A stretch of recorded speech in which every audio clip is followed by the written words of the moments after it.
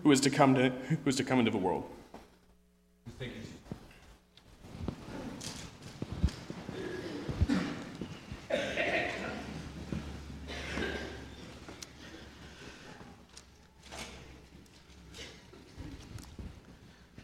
Let me just take this opportunity to say welcome to all of you. There are some individuals I've seen this morning that I have not seen in about 2.5 years, at least not face to face. We do have a couple with us, Daniel and his beautiful wife. They are visiting from Memphis, Tennessee. They are members of the Midtown Church of Christ. That's a congregation that I spent a lot of time with when we moved to the U.S. And I'm really glad to see Daniel. Daniel, would you mind just standing just for a second? That's Daniel, guys. That's Daniel. I was telling one of the brothers this morning, it's interesting how COVID has kind of changed many, especially for the men, right? Many of our facial features. Individuals who didn't have beard before, all of a sudden, they're brandishing beautiful, beautiful, beautiful beards. Well, Daniel's beard was there pre-COVID. And so I'm really glad to see them. And I'm just looking forward. I've been trying to find a time to at least go back and spend one Sunday, morning or evening, at Midtown. And it has materialized here, but I pray God blesses me with the ability to do that. The Midtown Church of Christ and the minister, Brother Harold Red, has been such a huge blessing to my family and I. And as long as God allows me the faculty of memory, I want to hold that congregation, and I hold that congregation in high esteem. Growing up, my grandmother had this saying. And if you think about this saying, this saying could go anywhere, but she always had this saying, when whoever you encounter in life, they are going to be found in one of three phases that life throws at them. And so she would say sometimes the people that you encounter in life, they have gone through some things. She says other people you would meet in life, they are going through some things. And then if you live long enough, if you haven't gone through some things and you have yet to go through some things, you just wait. You hold on a little bit longer, because she said the truth is, the fact is, all of us will encounter and go through some things in this life.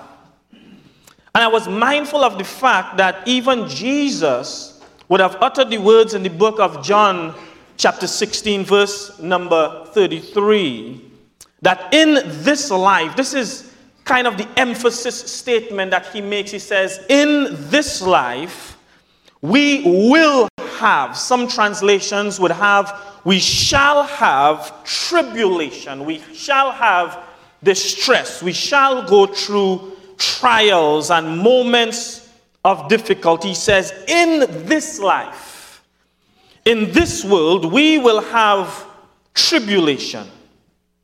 However, be of good cheer, for I have overcome the world. As I think about these ideas, and as I think about these thoughts, a lot comes to mind over these past few years and over these past few months, and particularly over these past few weeks and days. It wasn't but about 2 weeks ago where there was a terrible shooting in the area of Buffalo, New York. And then roughly about a week after, about a week ago, just during this past week, we would have heard about this shooting that took place in the little area, the little town of Uvalde, Texas. And I'm aware of the fact that sometimes the child of God, though we believe in God, and I need to take my time and just build this for a second.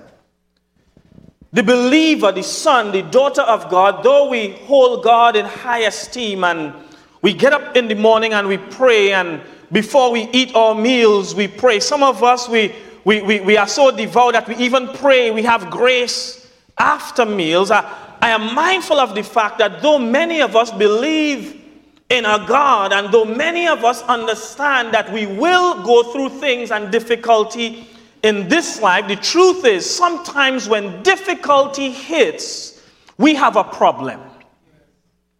Because it's one thing if it was something small. It's one thing if it was something minuscule. If I have $100 in my wallet or my purse, I don't have a purse, but I'm just trying to put myself in the position of a lady here. If I had $100 in my bank account and I lose 50 cents, it doesn't affect me all that much.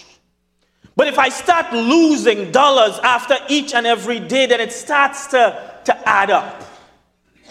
If I encounter one trial and it's minuscule and it's small by our standards, it doesn't affect us all that much. But when it starts to compound and it starts to pile up, and when the intensity becomes heavier and heavier, that's when we begin to have some difficulties.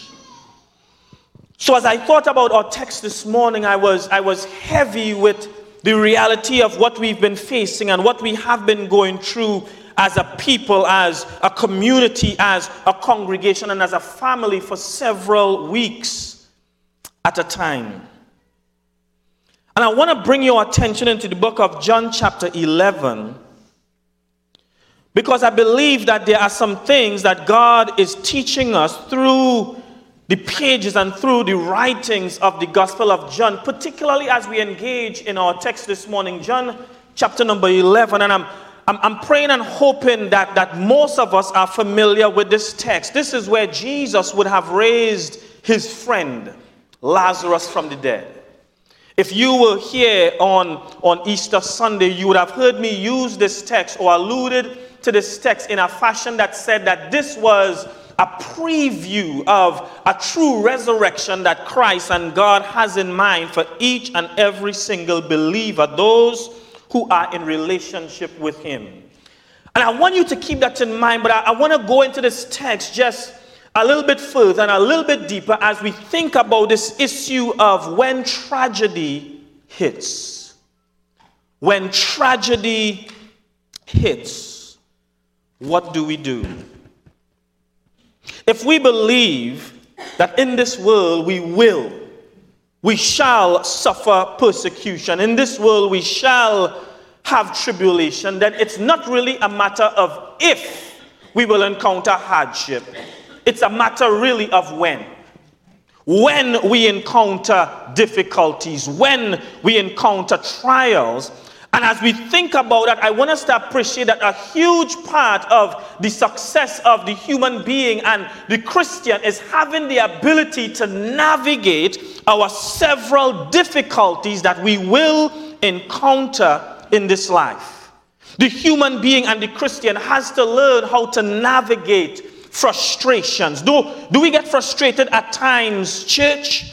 The Christian and the person has to learn how to navigate fear. There are things that we are fearful of, and we have to learn how to navigate those things. The individual, the Christian, has to learn how to navigate heartbreak.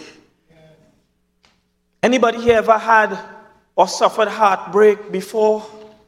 You know what I'm talking about. You thought you had met the one, and it turned out that it wasn't that one, and you went for days and weeks not eating right and not sleeping right. You weren't sick physically, you were good, everything was good, but you felt a pain in your chest and a pain in your back, your eyes hurt. It's amazing how emotions could weigh in on our physical well-being. The human being, the Christian, has to learn how to navigate anxiety.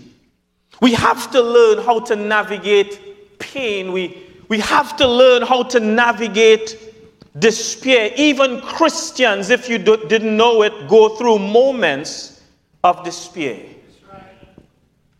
Church, we have to learn to navigate depression and alike. If we don't learn to navigate these moments and these instances, we will have some serious problems. So we come into this text in the book of John, chapter number 11. And I'm going to do something that I very rarely do. I'm going to assume that most of us here are familiar with this text. If you are not familiar with this account in John chapter number 11, I want you to go back in your homes and I want you to read this chapter from beginning to end. But I'm going to assume that most of us are familiar with this text. And really, as I approach this text, I want this to be a word of encouragement for us as we think about what do we do when tragedy strikes. What do we do when tragedy strikes? Allow me to do some diligence really quickly and just share with you some background within the confines of the Gospel of John and help us to appreciate where this text falls. And I don't have you walking away thinking that Brother Morgan, he just preached this text out of the air. I want you to see this text, John chapter number 11, in the context of the gospel account of the book of John.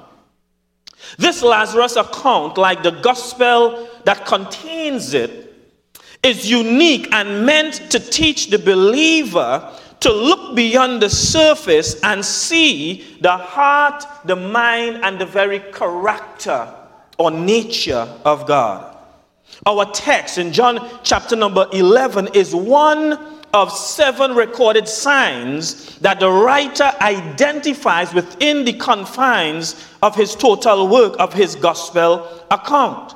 These signs were miracles, these miraculous works that pointed to a deeper spiritual meaning. In other words, as you go through the confines of the Gospel of John, you will encounter these 3 signs that John records. You will encounter these 3 defining miraculous works. And really what John is doing is he is highlighting these miraculous works, but he wants us to understand that we have to look beyond just the physical reality of these miracles to recognize that there is a deeper spiritual meaning that God intends for us to come to terms with and to see. So as we think about that, I want us to appreciate that each one of these signs, if I'm honest, each one of these signs has some shocking traits about it. What do you mean, preacher? Well, if you think about one of the signs in question, you don't have to go far. You just have to go to John chapter number 2. And in John chapter number 2, Jesus is in a marriage feast. And in the marriage feast, the wine runs out. Kyle, the wine runs out. The oinos runs out. And when the oinos runs out, Jesus' mother comes to him and he wants him to do something about it, and he has this dialogue with her. Woman, what have I to do with you? You know, my time is not yet come. And she listens to him, and she turns to the servants and she says, listen, whatever he says to you for you to do, you do it. He instructs them according to certain details, and he says, listen, find these water pots. I need for you to fill it with water, and then I want you to take from the water that you poured in, I need for you to take out a cup and take it to the master of ceremonies. And in the process of dipping from that pot, and the master of ceremonies putting that drink to his mouth, it went from water to wine. That might shock some of us. Because, Brother Morgan, are you saying that Jesus Christ, he endorsed drinking? We'll talk about that next time. But the point is, each and every single one of these signs had details that would shock the believer even today. Think about the situation that we're going to encounter in a little while with Lazarus. Jesus would have heard that Lazarus, his friend, the scripture would define it, his relationship, the one whom you loved, Jesus, is sick, and he is sick unto death. And rather than, you know how we do as Christians when you hear somebody is sick or you hear somebody is ailing, what do? We drop whatever we're doing and we want to be there at the bedside. Am I wrong or am I right? The average person, the average friend, if they are close enough, if it involves me having to get in my car and drive a few miles to go and be by somebody's bedside who I deem to be a close friend, I'm there. But Jesus waited 2 extra days. And even when he makes his way into Bethany where his friends were, by this point in time, his friend was already in the grave 4 days. Well, what are you saying, Brother Morgan? I'm saying every single one of these 7 signs had some shocking details about it. You will question Jesus' loyalty if you're looking at it from a physical standpoint. You will question Jesus' friendship if you're looking at it from a physical standpoint. You will question Jesus' power if you're looking at it from a physical standpoint. You will question Jesus' motivation if you're looking at this from a physical standpoint. Every single one of these signs had something that would rock and shock the human thinking. Not only was it shocking, not only did these signs have some shocking details, but they had some unique characteristics as well, and some intricate details. In other words, we have to pay close attention to what we're reading, because if we are not careful, we sometimes glaze over things that is meant to help us understand the totality and the depth of what is being shared. So we need to be people who don't just think, well, I know this text and I've heard this text preached time and time and time again, so I don't need to take my Bible out and I don't need to look at this word and look at this sentence and look at this passage and see where this falls in the grand scheme of things. So as we think about where our text lies here, among other things, is what the Gospel of John wants to teach us. Even as we think about the text where we are at, number 1, I want us to see that the Gospel of John, and even found in the book of in the chapter number 11, the Gospel of John wants to teach the believer that God is with us. Could you repeat that? God is with us. We'll see that in the Gospel of John chapter number 11, but in its totality, the Gospel of John wants to teach the believer that God is with us. In other words, he will never leave you nor forsake you. It doesn't matter how things look, God is with you. It doesn't matter how you might feel, God is with you. Could we be honest sometimes that sometimes we don't feel that God is with us? Do I have some honest people here to say that sometimes when you pray, or maybe you have prayed in your life at times and you pray and you don't feel like if God is there here in your prayer? Is it just me? Let me confess, I'm a sinner from time to time. And there have been times in my life, church, when I'm praying to God and I'm on my knees, or I'm prostrated outways and I'm praying to God, and as I'm crying, I'm pleading with God, I'm pleading, and in my pleading, there have been times when I didn't feel like if God was there. But thanks be to God that I can't lean always on feelings. Sometimes if you lean on what you feel, you will miss what you know. And so the Gospel of John wants to teach us. I don't even know if I'll get to my message because I need, but the Gospel of John wants to teach us that God is with us. He will never leave you, church, nor forsake you. In your frustration, in your distress, in your anger, in your anxiety, in your loneliness, in your shame, God will never leave you, nor will he forsake you. I know that that's true because if I think back to the very beginning of time when Adam and Eve sinned and they ate of the fruit that was in the midst of the garden, God didn't leave them there. When Cain slew Abel, his brother, and he was worthy of death by our standards, God didn't leave him. When the children of Israel sinned in the wilderness, God didn't leave them. I'm trying to help us to see that all along through the history of mankind, God was trying to showcase to us, I will never leave you, nor forsake you. I know it's hard sometimes. I know life bowls us over at times. I know sometimes there are things that go through our mind, but I will never leave you nor forsake you. There is no sin too great for me that my grace can't find you. There is no distance that you can go that my love isn't there.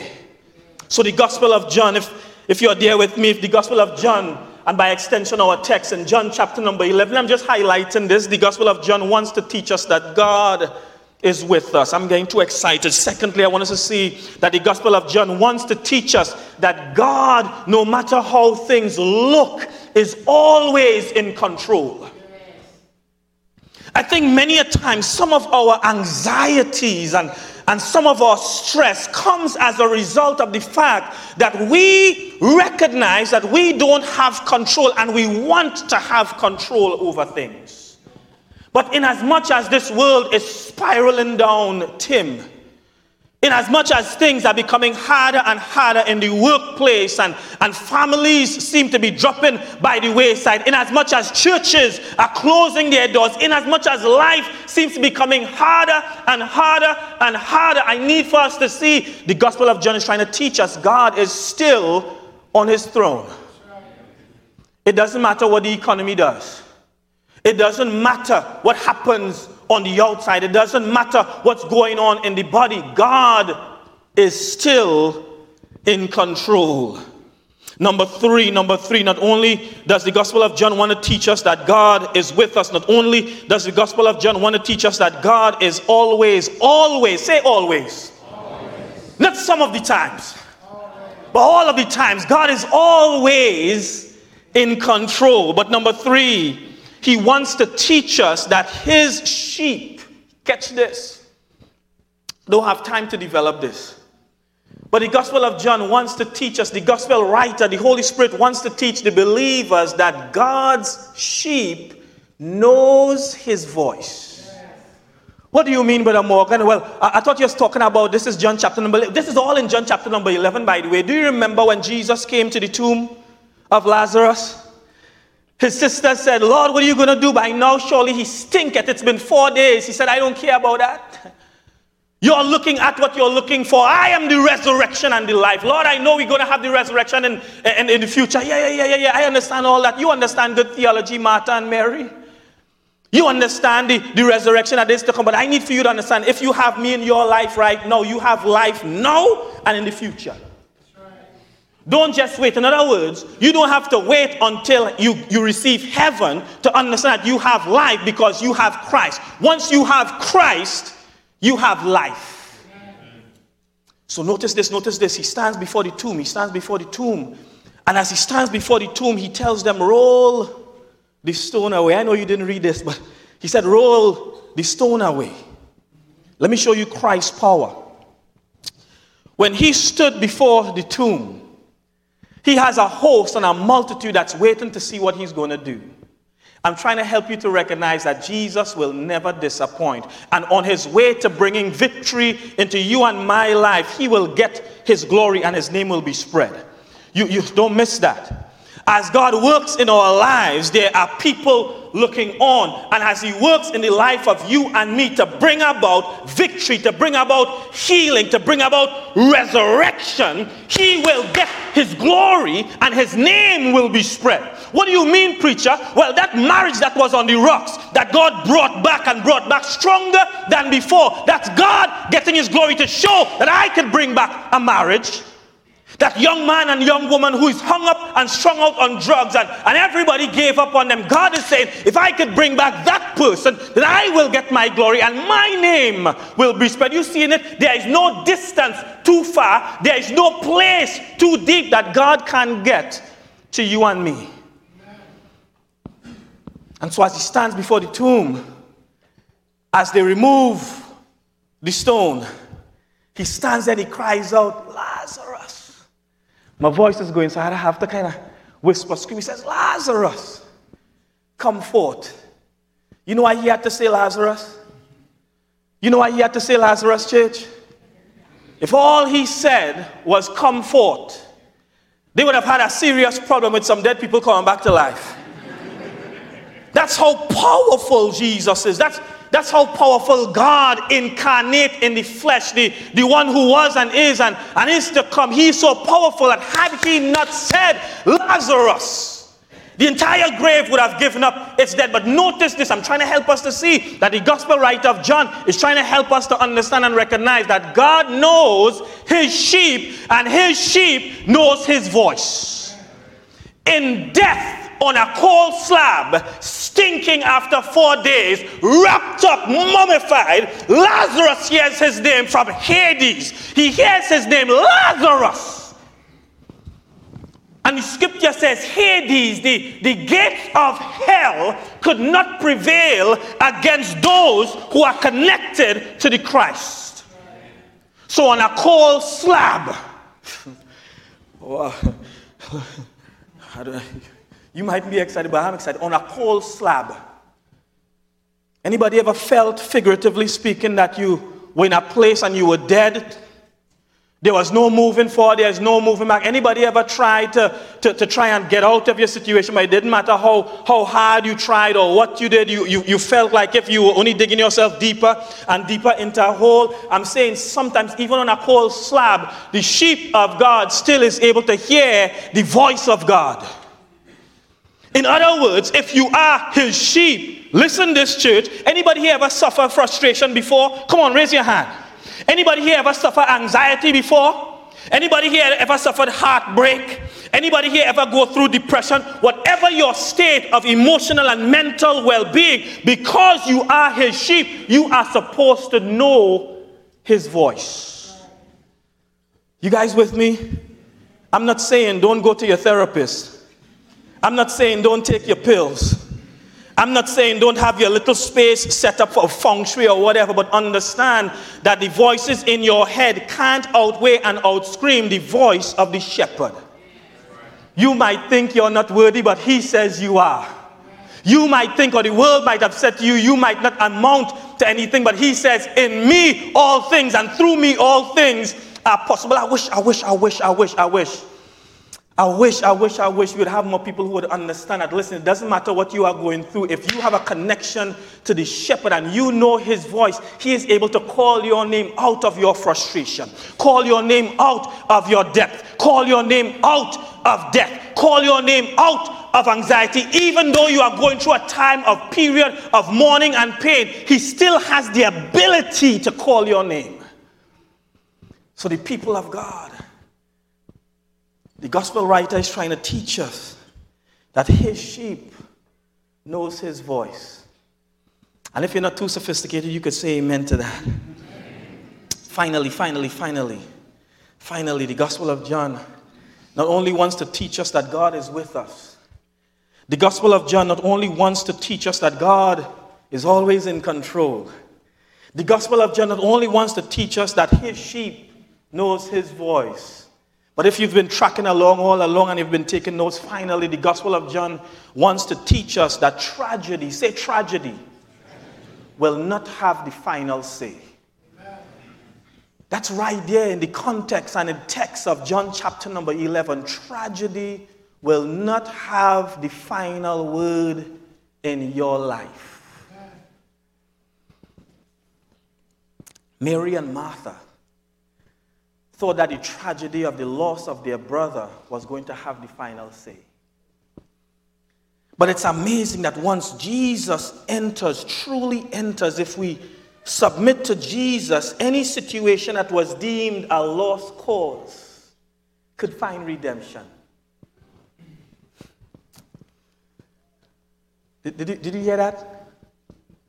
Let me say that one more time. It's amazing that when Jesus enters the scene and when we submit to him, any situation, any person that was deemed a lost cause becomes a symbol of his redemption. So here's what I want us to see and we'll be done. As we think about the fact that we will go through, in this life we will go through hardship. Tim, let me talk to you for a second. And I'm talking to you as a representative of all young people. You're young and you have some strength. You're beautiful, bro. You're beautiful. Even in your beauty and your youth, you'll go through hardship. And if you're not careful, if you don't start to prepare yourself now to go through that hardship, if you don't learn to hear the voice of Christ, to understand that in your hardship and in your brokenness and all that kind of stuff, if you don't learn to hear his voice, then you'll just stay in despair. So you have to learn from now what it means to connect with your Christ, not in a shallow way. That's what these gospel teachings is all about. It's not to connect in a shallow way. Shallowness says, I'm a believer. Depth says, I'll follow you till death. Shallowness says, I'm just coming to church. Depth says, I am the church. Follow me. Shallowness says, well, I'll get up and read a scripture every day. Depth says that scripture is in my heart and in my soul. And so he wants us to go beyond the shallow, Tim, and get into a place of depth. Depth is where I'm assured that no matter what I go through, he's right there. Depth says that no matter how I feel, he still cares. You follow me on this? Depth says, in as much as people will talk bad about me, and in as much as I'll encounter things in life, I could still hold on to Christ's unchanging hand. Tim, you with me, bro? So when we think about the reality of Christianity, Christianity is not a religion to be lived in the shallows. It's a lifestyle to be received in its depth. So here's what I want us to see and we'll be done. Oh, it's beautiful. It's 10 o'clock. Let's go. Let's all stand, church. Here are the two things I want us to see. I say two things. I already gave four, but here are the two things I want to leave us with as we close. When tragedy strikes, here's what I want us to know. Number one, a delayed response does not mean a denied request. Sometimes you might be praying for something and you feel like the answer isn't coming. Don't think that because your request has yet to be answered, that, it's totally denied. You think about the reality of Lazarus. Lazarus has already been dead. Jesus was waiting, but he was waiting for what? The right time. Sometimes it's all about the timing. I was being open and honest before, but whenever I say, could I be open and honest, all I'm saying is, could I go a little bit more in depth, right? Could I be honest? Yes, sir. I prayed for a good spouse for years.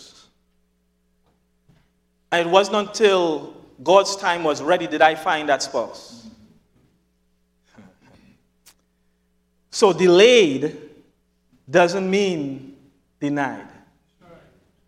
Some of us are praying for companionship, and it might feel like the companionship isn't coming, but delayed doesn't mean denied.